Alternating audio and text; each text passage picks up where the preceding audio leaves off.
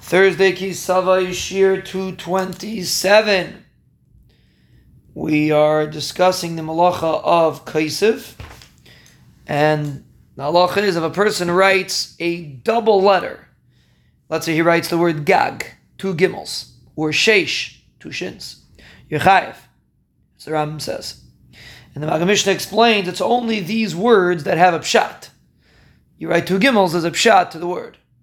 But if a person writes, let's say, the word azercha, but instead of finishing the word, he just writes the 2 aleph. So 2 aleph is meaningless. So then the Maggid Mishnah says Yipater.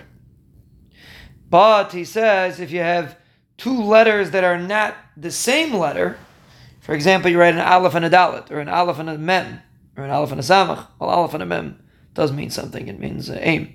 But aleph and a samach, or aleph and a ayin, even though it doesn't mean anything, you're still chayev because lamaisa you wrote 2 different letters.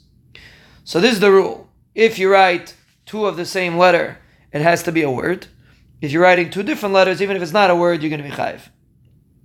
If a person writes with any ksav, with any loshin, even 2 simonim, you're chayev, as the Rambam says. And what does it mean, 2 simonim? So Rashi says 2 simonim means, the lashon of the Gemara is shnei simonius. What does it mean, shnei simonius? So Rashi says it means 2 different inks. 1 black ink, 1 red ink. Rav Haigain says it means the simonim that are like by the parsha of Yehid ben Saya, which is they have like nuns over there. That's like a simon. Yechayev on those. You write 2 simonius, yechayev. And the Rambam just says lashon Mishnah shnei simonius. He doesn't explain what we're talking about. Person writes 1 letter that's neitrikin, which means something. For example, mem instead of the word meiser, kuf or carbon. Even though you could read a word based on this letter. Let's say nowadays people write reb, reish, and a little line. So even though technically you could read a word, but lamaisa you only wrote a reish, so you pater. If you write 1 letter next to another letter, means there was a letter there already, and you wrote another letter next to the first letter.